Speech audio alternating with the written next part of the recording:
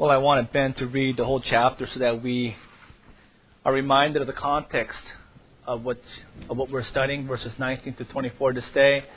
It's kind of neat, isn't it, to hear the Word of God and studying to the Gospel of John. It makes sense to us. It comes alive because we have studied it verse by verse. Well, to start this morning, let me take you all back to 9/11/2001, New York City. All of you are aware of the terrorist acts of September 11th of this past year. And I'm sure we'll all agree that they were acts of unspeakable evil. I mean, it's just unbelievable that men would plan and execute the murder of thousands of innocent men, women, and children. Right? I mean, they planned this, meticulously planned and executed the murder of even children. And I believe the events of 9/11 brought moral clarity to this nation. In one act, in one day, in that one act, the presence of evil, the reality of evil was no longer a theological question. It was a reality. We were confronted with the images that we saw on TV. The question is, what was the source of that evil? Where did such evil come from? And the answer is false religion. False religion. These unrepentant murderers, called martyrs by their followers, were committing these acts in the name of God, in the name of religion. That they were acting as representatives of God.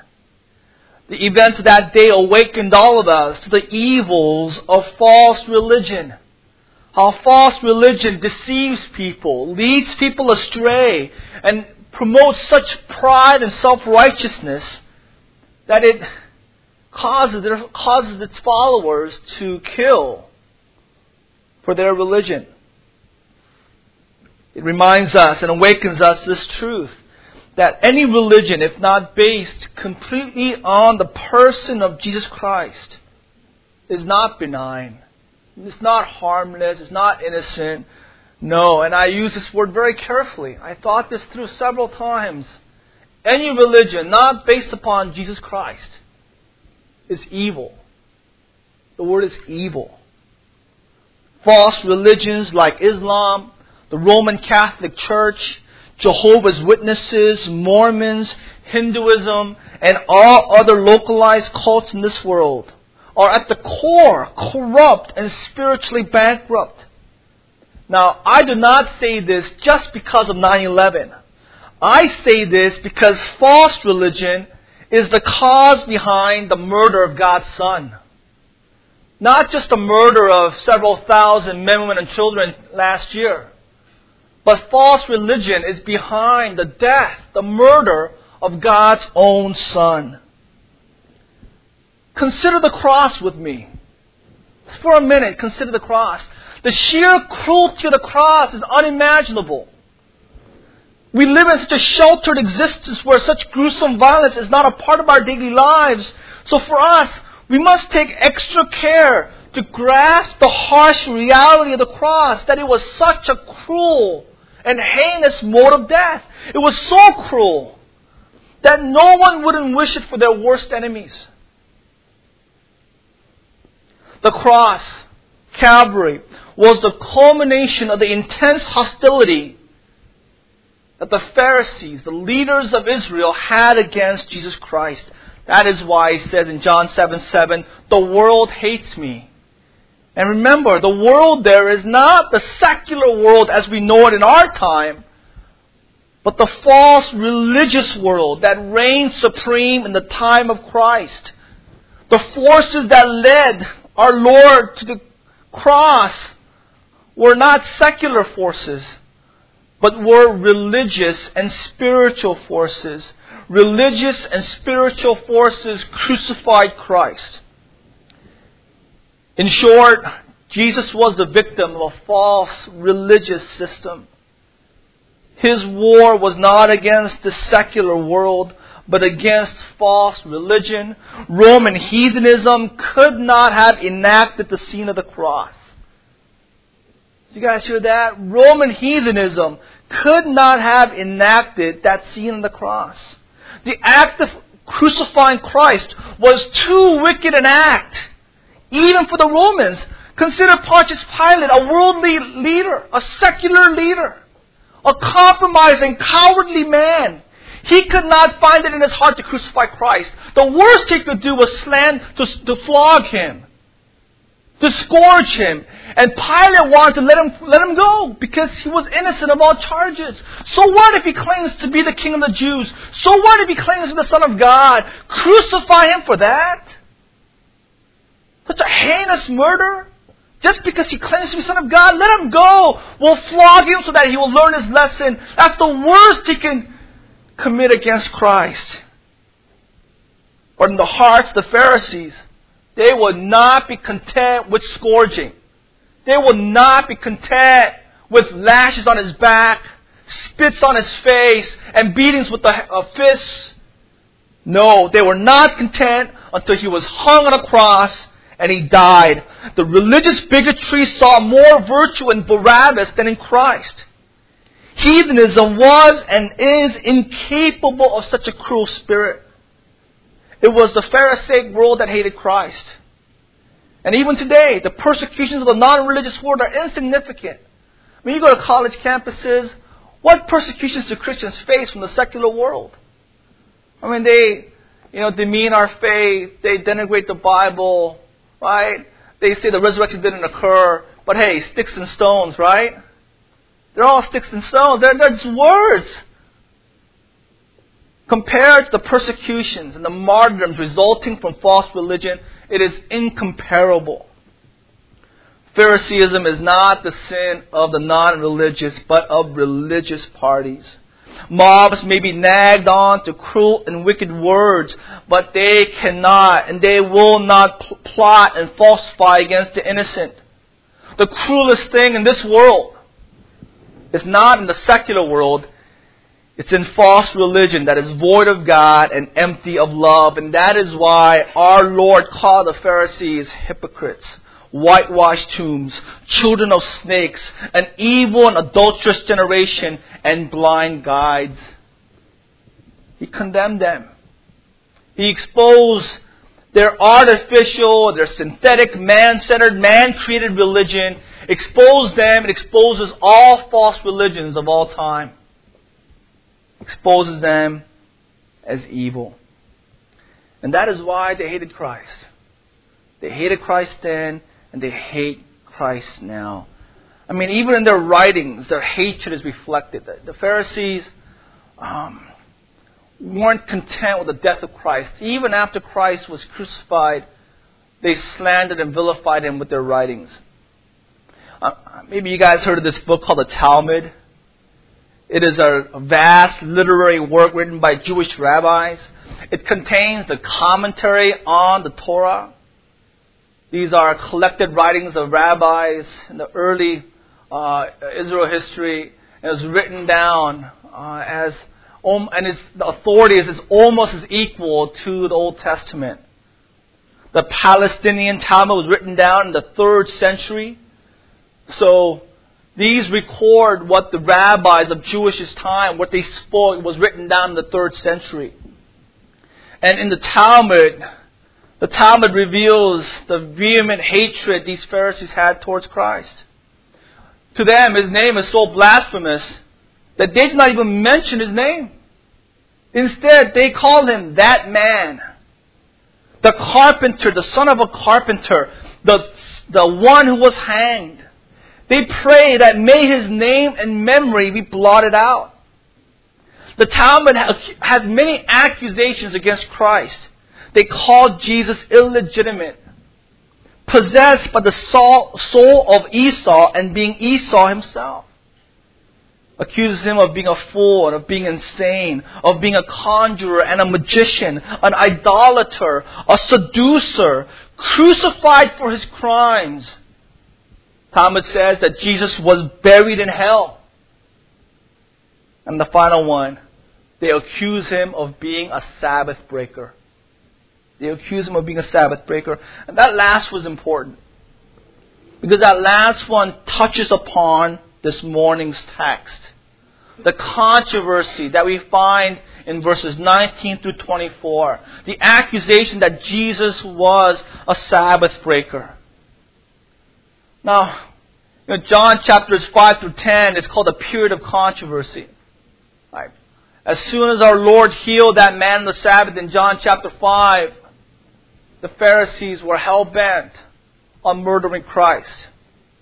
And so everywhere he went, whatever he taught, whatever he did, controversy swirled around him. But one issue, one controversy towered over all the others. The cup of controversy was full. This one made it overflow. And what was that controversy? It was a controversy surrounding His healing on the Sabbath.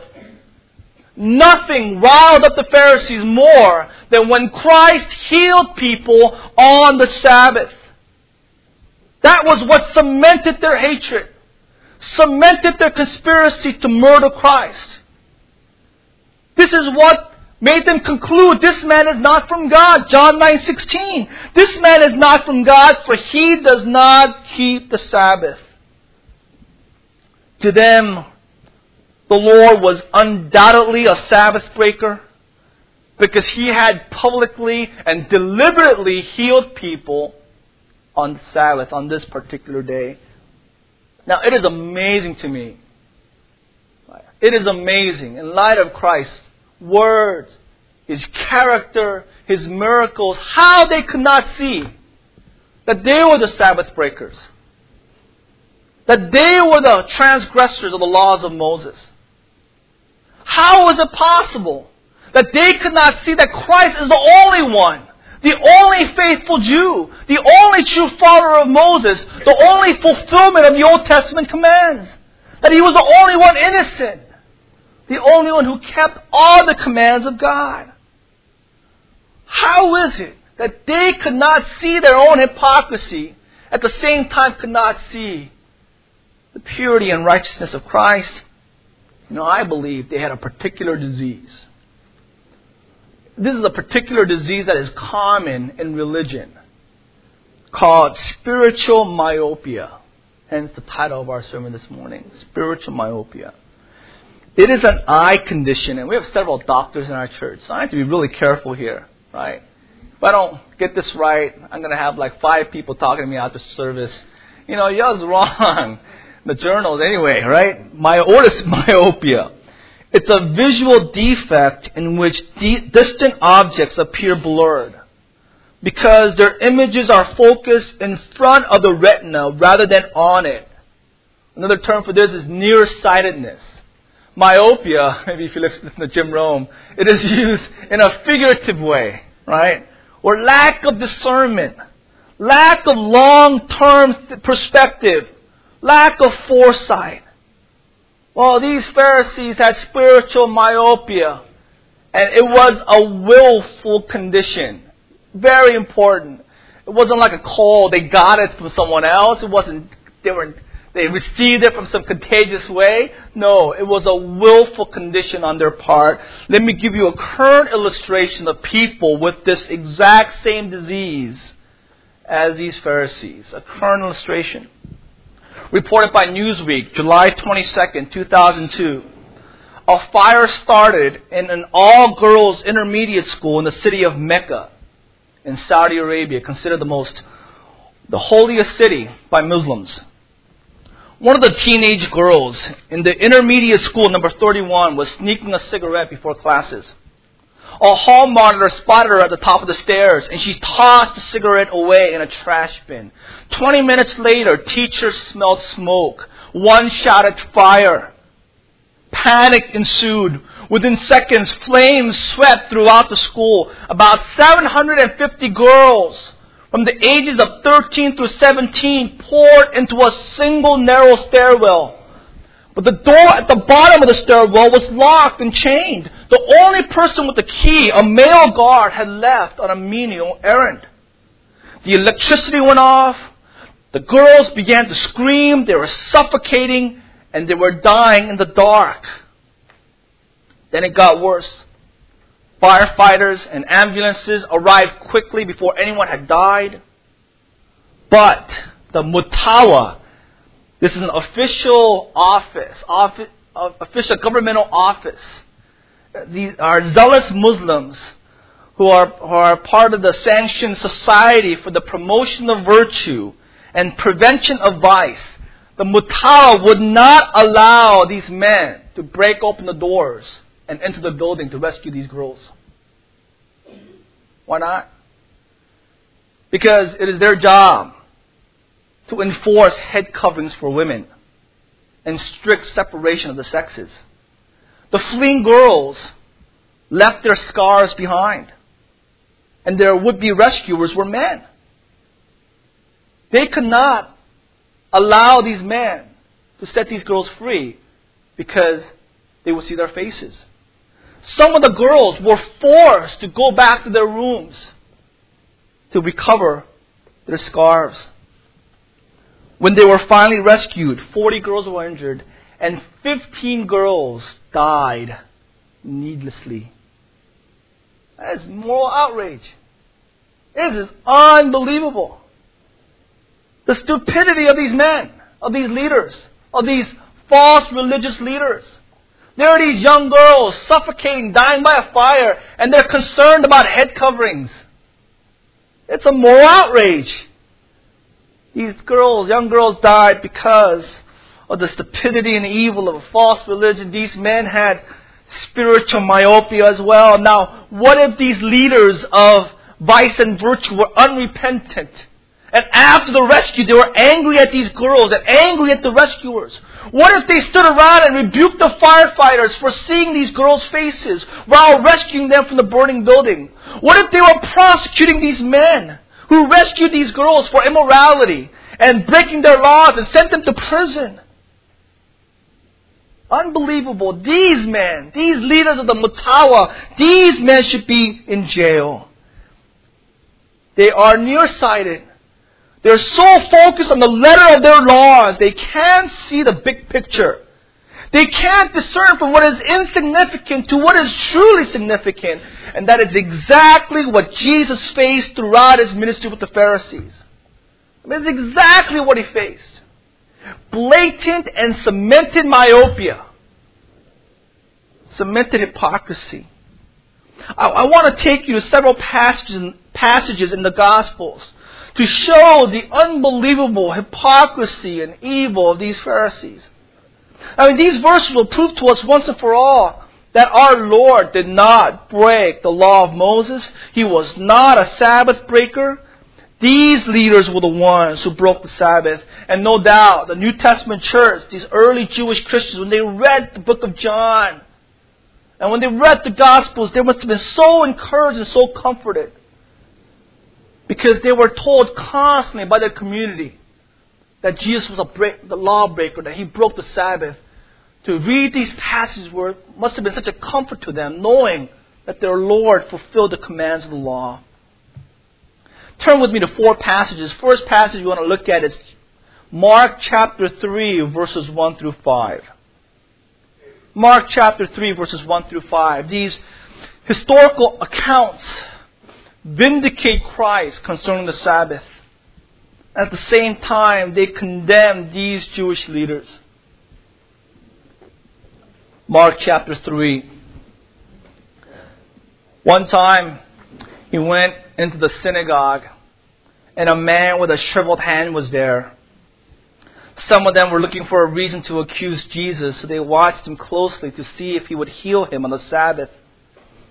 Jesus said to the man with the shriveled hand, "Stand up in front of everyone."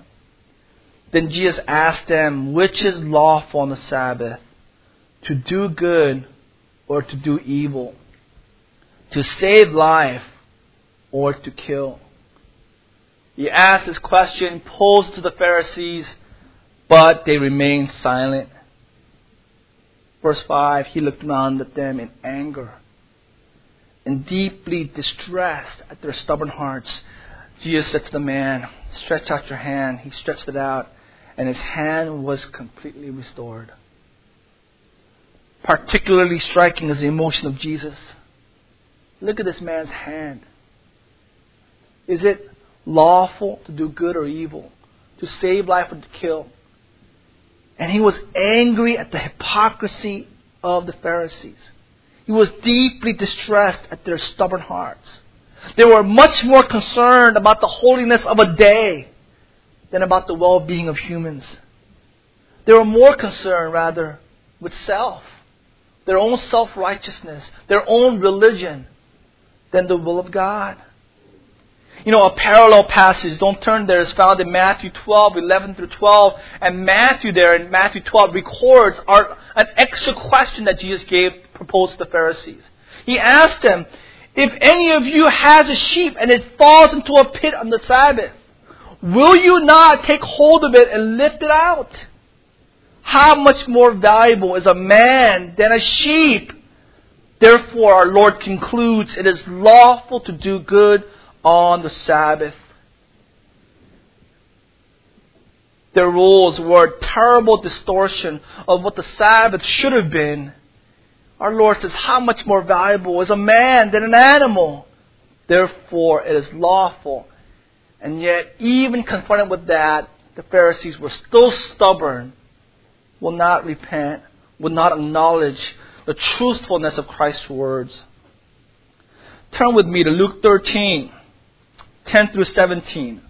Another occasion where our Lord deliberately healed a woman, this time on the Sabbath. Luke 13, 10 through 17. On a Sabbath, Jesus was teaching in one of the synagogues. And a woman was there who had been crippled by a spirit for 18 years. For 18 years she was bent over. She could not straighten up at all. When Jesus saw her, He called her forward and said to her, "Woman, you are set free from your infirmity." Then He put His hands on her, and immediately she straightened up and praised God. Now the synagogue ruler, who was a Pharisee, complained. His reasoning was, there are 6 days to heal. Why heal on the Sabbath? Lord, why don't you let her wait till Sunday? What's the urgency here? There are 6 other days to do this miracle of healing. The Lord answered, "You hypocrites. Doesn't each of you on the Sabbath untie his ox or donkey from the stall and lead it out to give it water?" Now, it's not on the text, but I bet, I'm not bet, but my take is that our Lord saw this Pharisee do that in the morning. The same Pharisee did this work of untying his ox to lead it out to water. You yourselves, you work. Your animal is hungry. You don't say, "Oh, wait till Sunday." Your animal is thirsty. "Oh, wait till tomorrow." No, you immediately take it out to get a drink of water. Then should not this woman, a daughter of Abraham, whom Satan has kept bound for 18 long years, why should she wait one more day? Why? Why should she not be set free on the Sabbath day from what bound her? The Pharisees preferred seeing the woman labor with her infirmity rather than seeing the labor of healing. Again, they would not repent. Next chapter, Luke 14, 1 through 6. This is amazing.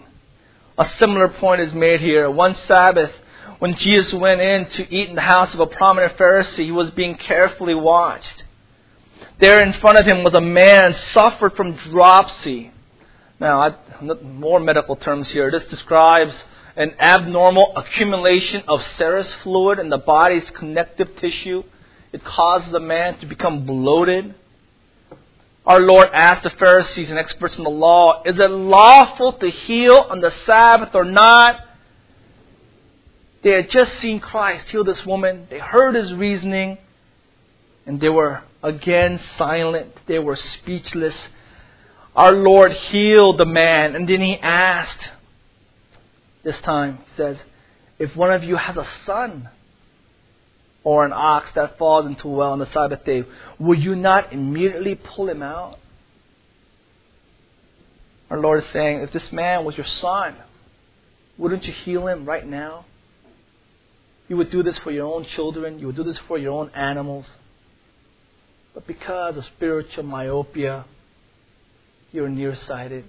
You're so focused on the law that you don't see the purpose of the law.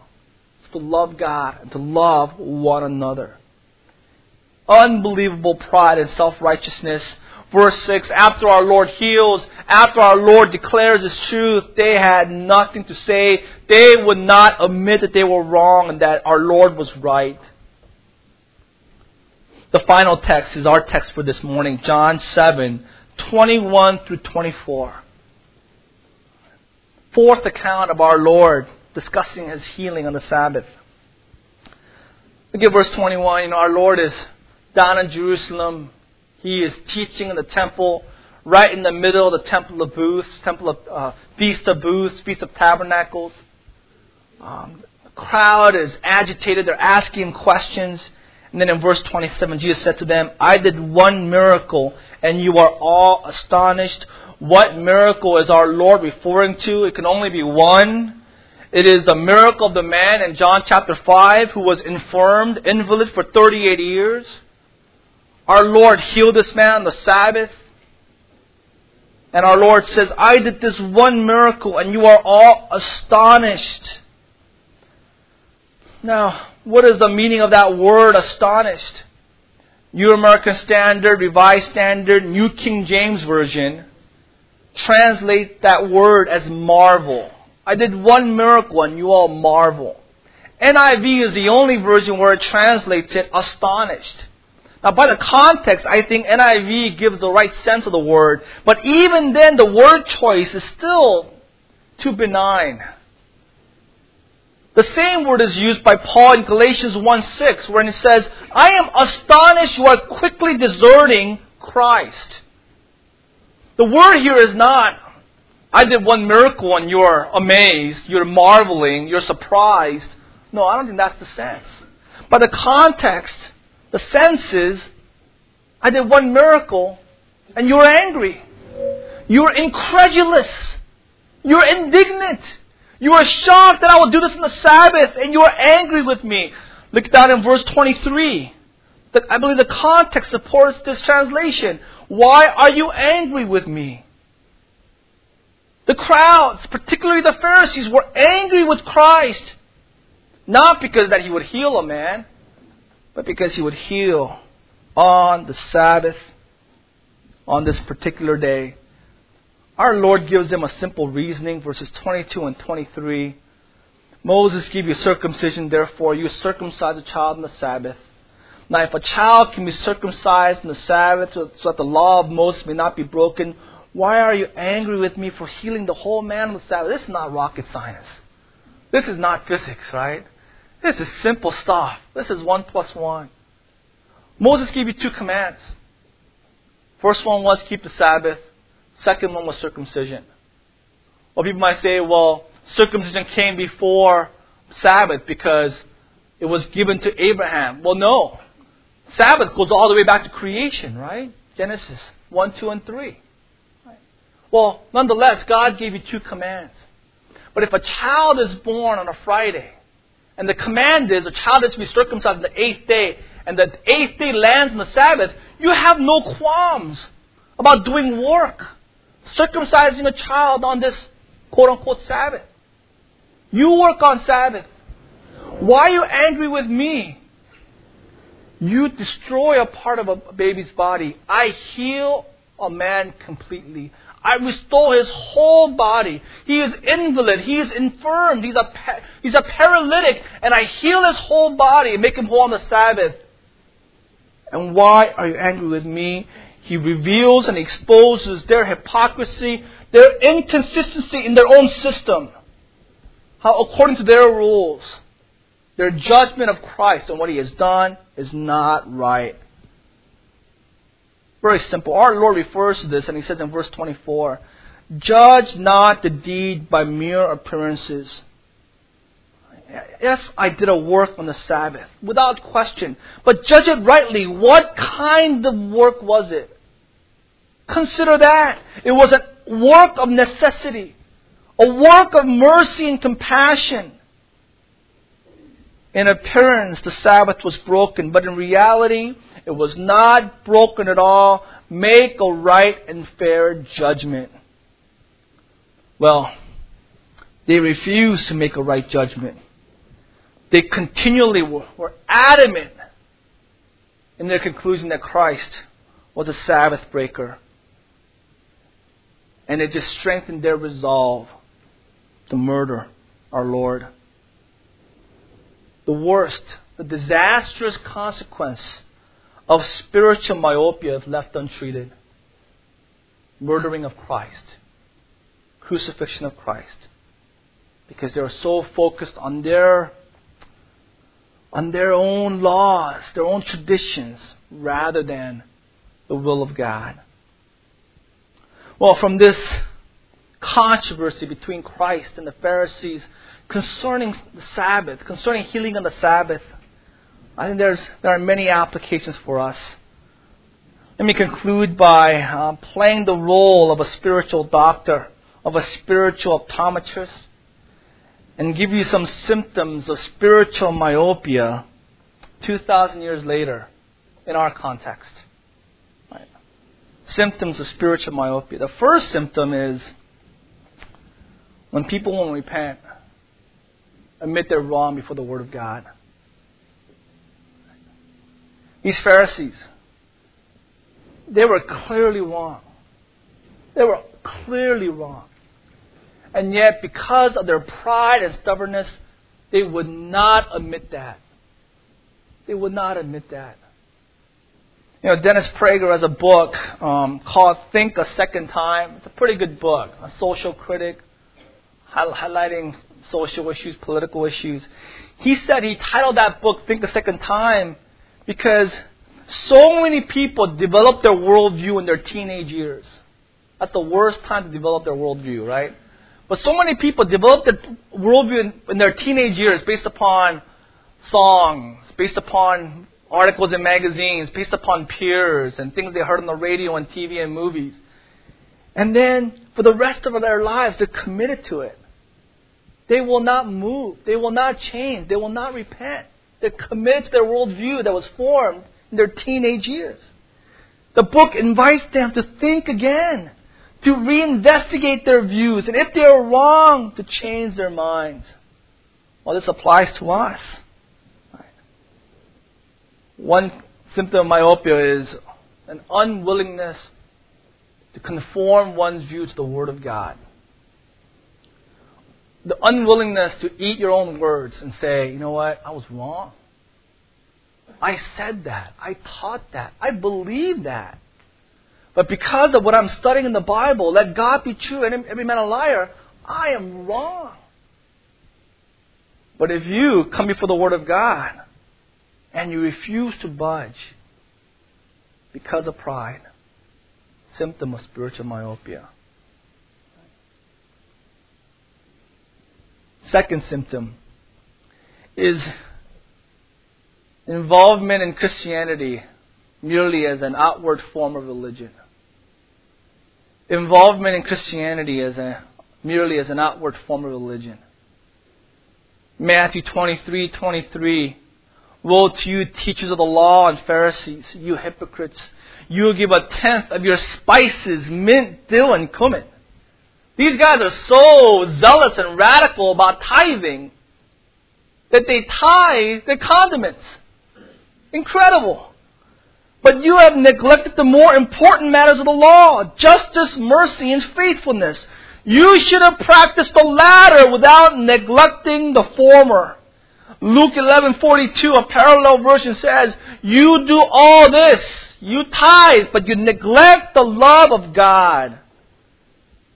So in our context, it speaks of formal and external ritual of church attendance, of prayer, listening to sermons, going to Bible study, involvement in fellowship, but through it all there is no passion for Christ. No zeal for souls. No sacrificing self for the cause of Christ and His kingdom. There is no law for others. Christianity is external religion. It is all outward formalism. And inside, it is empty. It is like that man, those two men in Luke 18, the Pharisee and the tax collector. The tax collector boasts about his faithfulness to his religion. He stands up in the temple and he prays about himself and he says, Lord, I thank you that I am not like these other men. I pray 3 times a day. I tithe. I am ritually clean. But the tax collector was in the corner, would not even raise his head. He beat his chest and he said, forgive me, a sinner.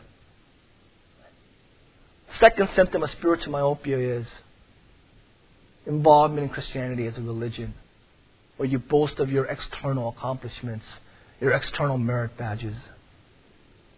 And the heart, it's empty. Third symptom of spiritual myopia, and it is really myopia. This is really like, you need thick glasses to see with this. The greatest concern is being seen by others as godly and righteous.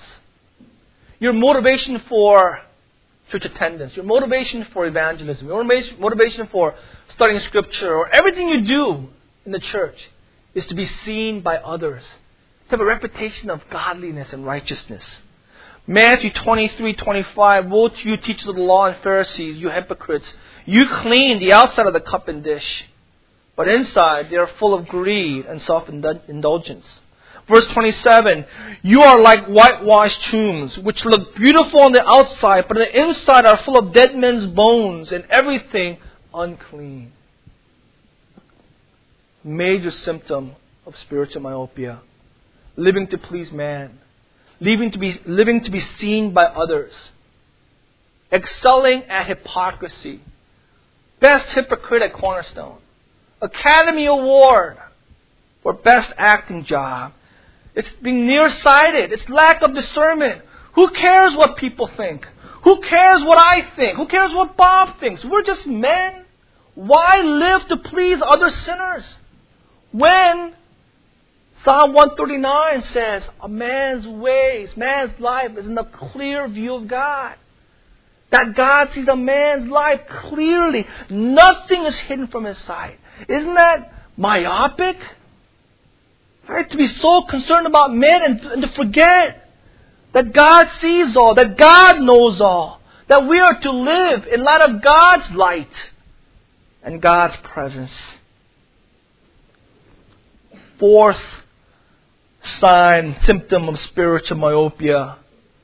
This is the classic symptom. You see this and you know right away this person has myopia. Love for the office and positions in the church. Loving the position.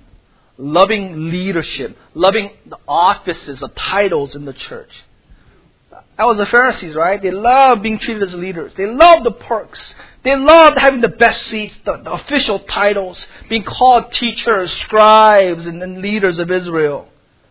Luke 11:43. Woe to you, Pharisees, because you love the most important seats in the synagogues and greetings in the marketplace. And this reveals, and how do we know?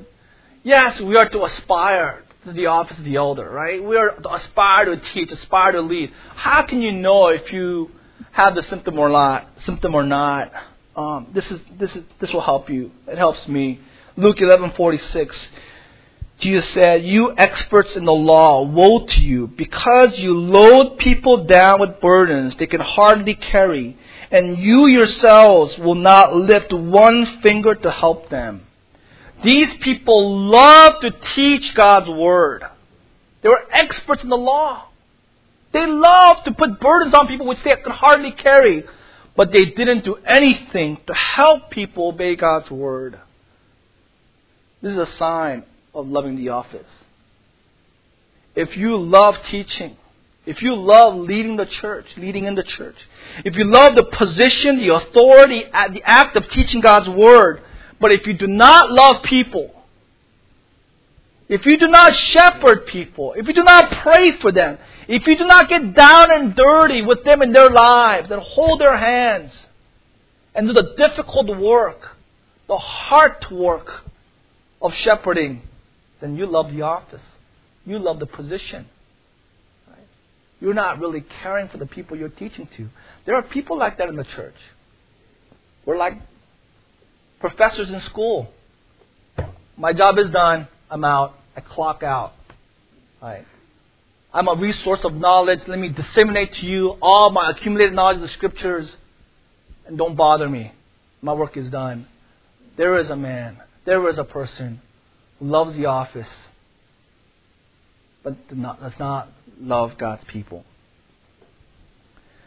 Fifth and last symptom is a classic one, spiritual pride. Spiritual pride. Boasting of their affiliations to others. What was the boast of the Pharisees? We are disciples of Moses. They love name dropping. Moses, Elijah, Isaiah. Right? Well, we have that in our body. I belong to Cornerstone Bible Church. I'm a member of this Bible church. I have MacArthur's Study Bible. I have right doctrine, right theology. Pride in being right. Boasting and being arrogant, self-confident that we have right doctrine, right theology. And we know we are right and they are all wrong. Right? The issue is, do you obey right doctrine? That's what Christ was saying. Moses gave you the law, but none of you keeps it. Yes, you know the law, but do you keep it? That is the issue. Every one of you breaks it. That's the issue for us. Yes, we have right doctrine, but the issue is, do we obey right doctrine? Do we follow right biblical theology? Do we have right life? Do we have the character of gentleness, humility, and meekness? Character of graciousness. I talked to one of our members several months ago. The person was, I have to be very careful here. The person was saying, he was trying to get another person to come to our church, a fellow believer. And he was shocked by the response. That person will not come to Cornerstone. He said, I will never come to Cornerstone Bible Church. Why not? Because that person had a conversation with another member of our body. And that person said the member was so spiritually prideful, was so arrogant about doctrine and theology. The person was so put off by the attitude by one of our members. The person said, I will never come to Cornerstone Bible Church. Look, I'm not saying we need to be nice to everyone so that they'll come to our church, right? But what I am saying is, people must not be offended by our attitudes, by our character. If they're offended by doctrine about Scripture, about the Word of God, so be it. But never because of us. Right? Are you one of those guys who love controversy? Love to argue about Scripture? Love to argue about theology? Love to pick doctrinal fights?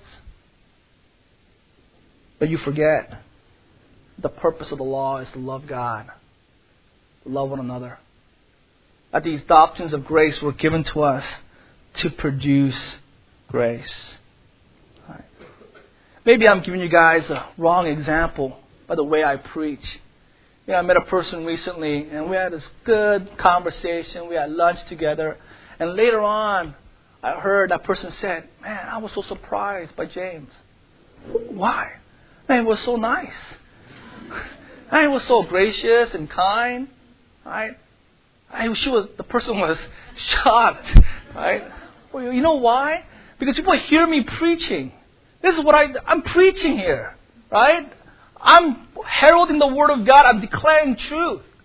But there's a pulpit here. That's what the pulpit's here. But when I'm meeting you one-on-one, am I preaching to you? Am I yelling at you? Am I heralding the Word of God?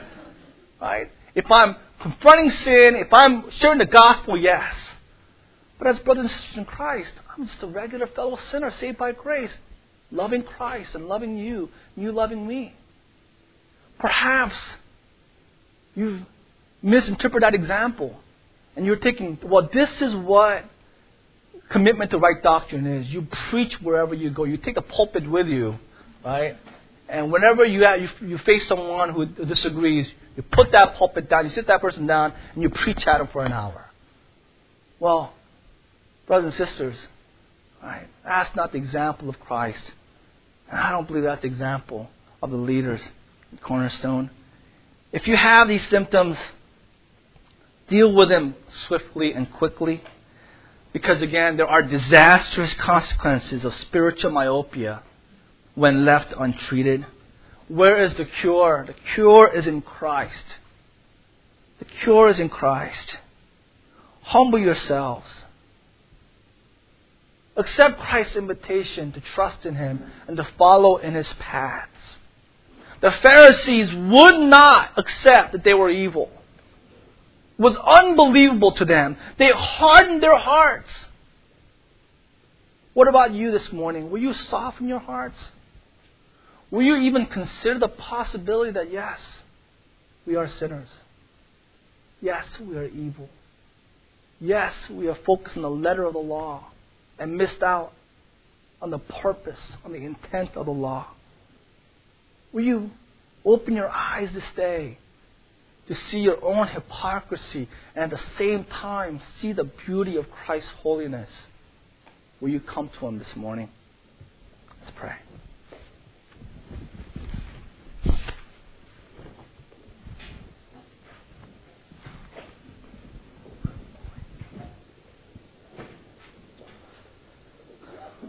Well, Lord, as we study our Lord's confrontation with the Pharisees, we see the Lord's courage, Lord's meek faithfulness to you, God. At the same time, we see the evil and the hypocrisy of the Pharisees, and it's so difficult to study because we see ourselves. We see the Pharisees, Pharisaic attitudes, pride, hypocrisy in our own lives, in our own heart, in my own heart, where we see it. Lord, we pray that your Holy Spirit will soften our hearts.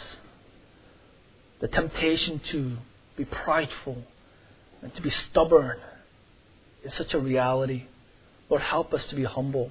Help us to lean towards Scripture with soft hearts, where we would obey these truths and deal with our spiritual myopia so that you'll be glorified in our lives and in our church.